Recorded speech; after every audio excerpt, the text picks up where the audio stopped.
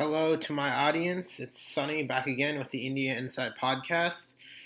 Today I wanted to talk about the legacy of Jawaharlal Nehru, the first Prime Minister of India, as well as the legacy of James Madison, the fourth President of the United States. And I want to start by talking about the four principles of governance, which are the legacy of Nehru. Nehru, who served 17 years as the Prime Minister of India before getting a heart attack and dying, as well as the three principles of governance of the three principles that Madison used in his formation of the Constitution of America. So to start with, let's look at Jawaharlal Nehru's four principles of governance, which are his legacy. They are democracy, socialism, secularism, and non-alignment. So let's just look at democracy. Nehru famously penned an article anonymously saying that there can be no Caesars. It wasn't until many years after this article was written that people realized that Nehru was the one who penned this article in relation to speaking about himself. And in that article, he says there can be no Caesars. And Nehru was, in a very sly and underlying manner, stating that there can be no dictators in India. India must remain a country of democracy, by which it is a representative republic, a constitutional republic. And next, let's look at socialism. Nehru enacted a five-year socialist plan in order to boost the economy of India. India had negative growth after the British left. Its economy, when the British came to India, India was 25% of the world's GDP. And when the British left India, India had 2% of the world's GDP. And so Nehru embarked upon five-year socialist plans in order to boost the economy of India. Nehru, in many ways, created the modern nation-state of India with the help of many of the other founding fathers of India. And the modern nation-state is also something I'll come back to later, which I'll state as 8 other founding principles of both India and America. And now, thirdly, of those principles of his legacy is secularism. Nehru wanted to ensure that there was religious liberty throughout India. Nehru was very skeptical of religion. Nehru, in my respects, was probably an agnostic, in my opinion. And he was very skeptical of the superstition and bigotry and the illiteracy that happened in India, especially in rural communities. And Nehru wanted to boost both agriculture as well as industry throughout India. And he did this through the creation of universities as well as the modern-day nation-state and the industrial capacity of India. And then lastly, Nehru's legacy is the legacy of non-alignment.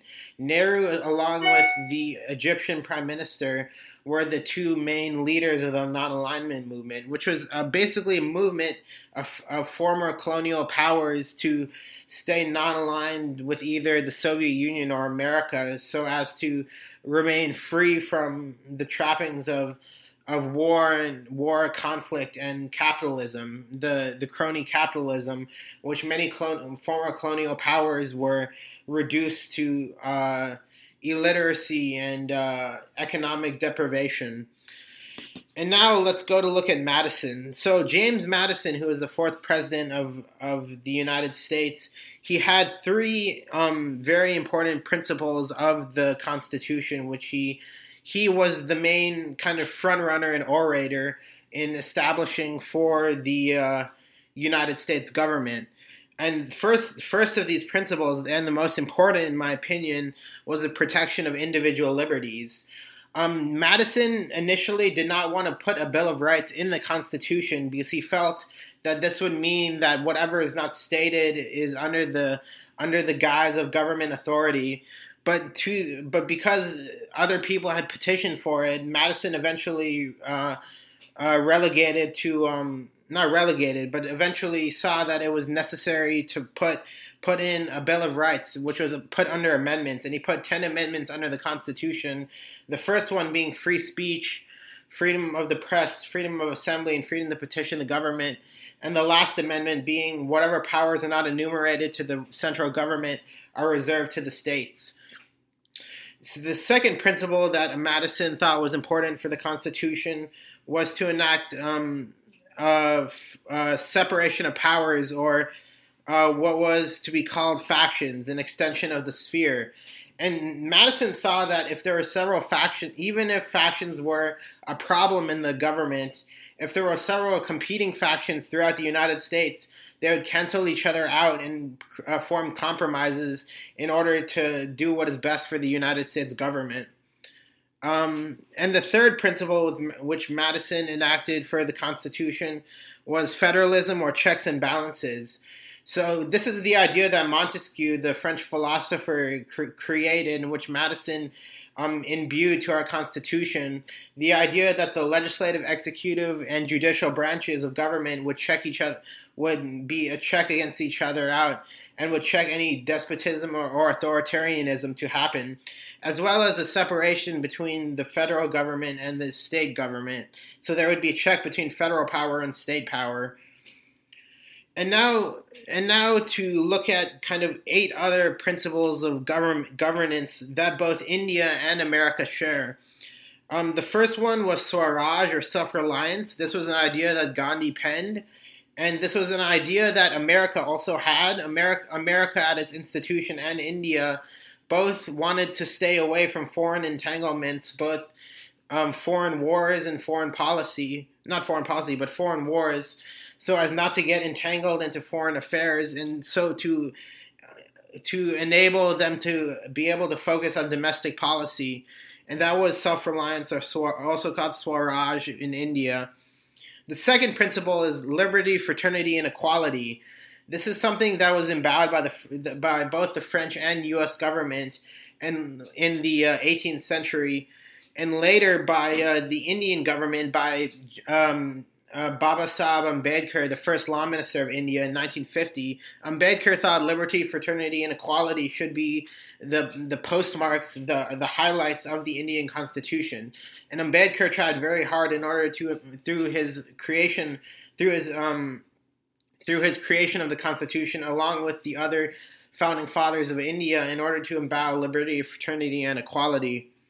The next principle is social justice. And social justice is something that many activists throughout American and Indian history, every generation has to make democracy be reborn in their generation. And social justice is something which sometimes takes a positive connotation and sometimes takes a negative connotation for governments. But activists in both India, America, and around the globe use social justice as a marker to create a fairer and more equitable economic and political system for all their citizens.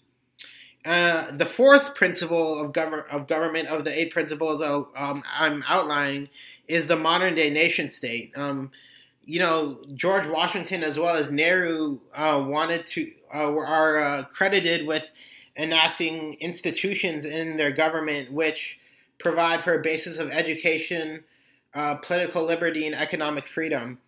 And this is done through the creation of the modern nation state, which is, a very complex thing in its, it's the creation of federal and state institutions and local institutions.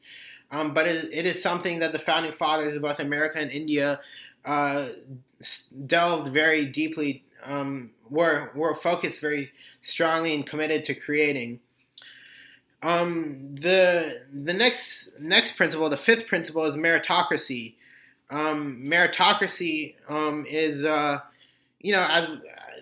what America has done very well as India, is especially India through its creation of the civil service examination, is a way to help people from every echelon of society to succeed in the government, and from lower echelons of society to progress to higher levels of economic mobility and social mobility throughout their government. The 5th principle is freedom of speech, and this is, as I put in my video, in one of my podcasts before, freedom of speech is a speech that underlines all our freedoms. And I want to note again, it is important that we have freedom of speech, because right now freedom of speech is being threatened in our government by people who are trying to mandate certain ways of speaking, which go against what people which go against what people feel like doing. People should not be mandated speech laws in their government, and which is happening all over the globe. Now, for the seventh principle of the 8 principles is rule of law. Rule of law is, as famously as John Adams put in one of his speeches about creating an independent United States. John Adams said, "I want a country of not just men, but a country of laws." And that was one of his speeches he gave when talking about creating when there was talks of the Declaration of Independence in America, and that was one of the speeches John Adams gave, saying that if we are to have our own country, it is the country of laws, and but laws are only as good as the men who serve to protect them, and this is something the founding fathers of America and India knew all too well. And now the last principle, which I want to point out, the 8th principle that I want to talk about, is called e pluribus unum. Now, this means from many people there is one. And this is an idea that there should both be collective solidarity as well as independent thinking of people in India and America. And although this is not an idea specifically stated in the Indian Constitution, it is something in the American state, especially on their money. It's e pluribus unum is on several coins in the dollar bill, and it's basically saying what Martin Luther King had stated: the beloved community should be. The beloved community should have the individual liberty of capitalism as well as the collective solidarity of communism, or not communism, but socialism. And the beloved community should be the synthesis of these both two areas of individual liberty as well as collective solidarity.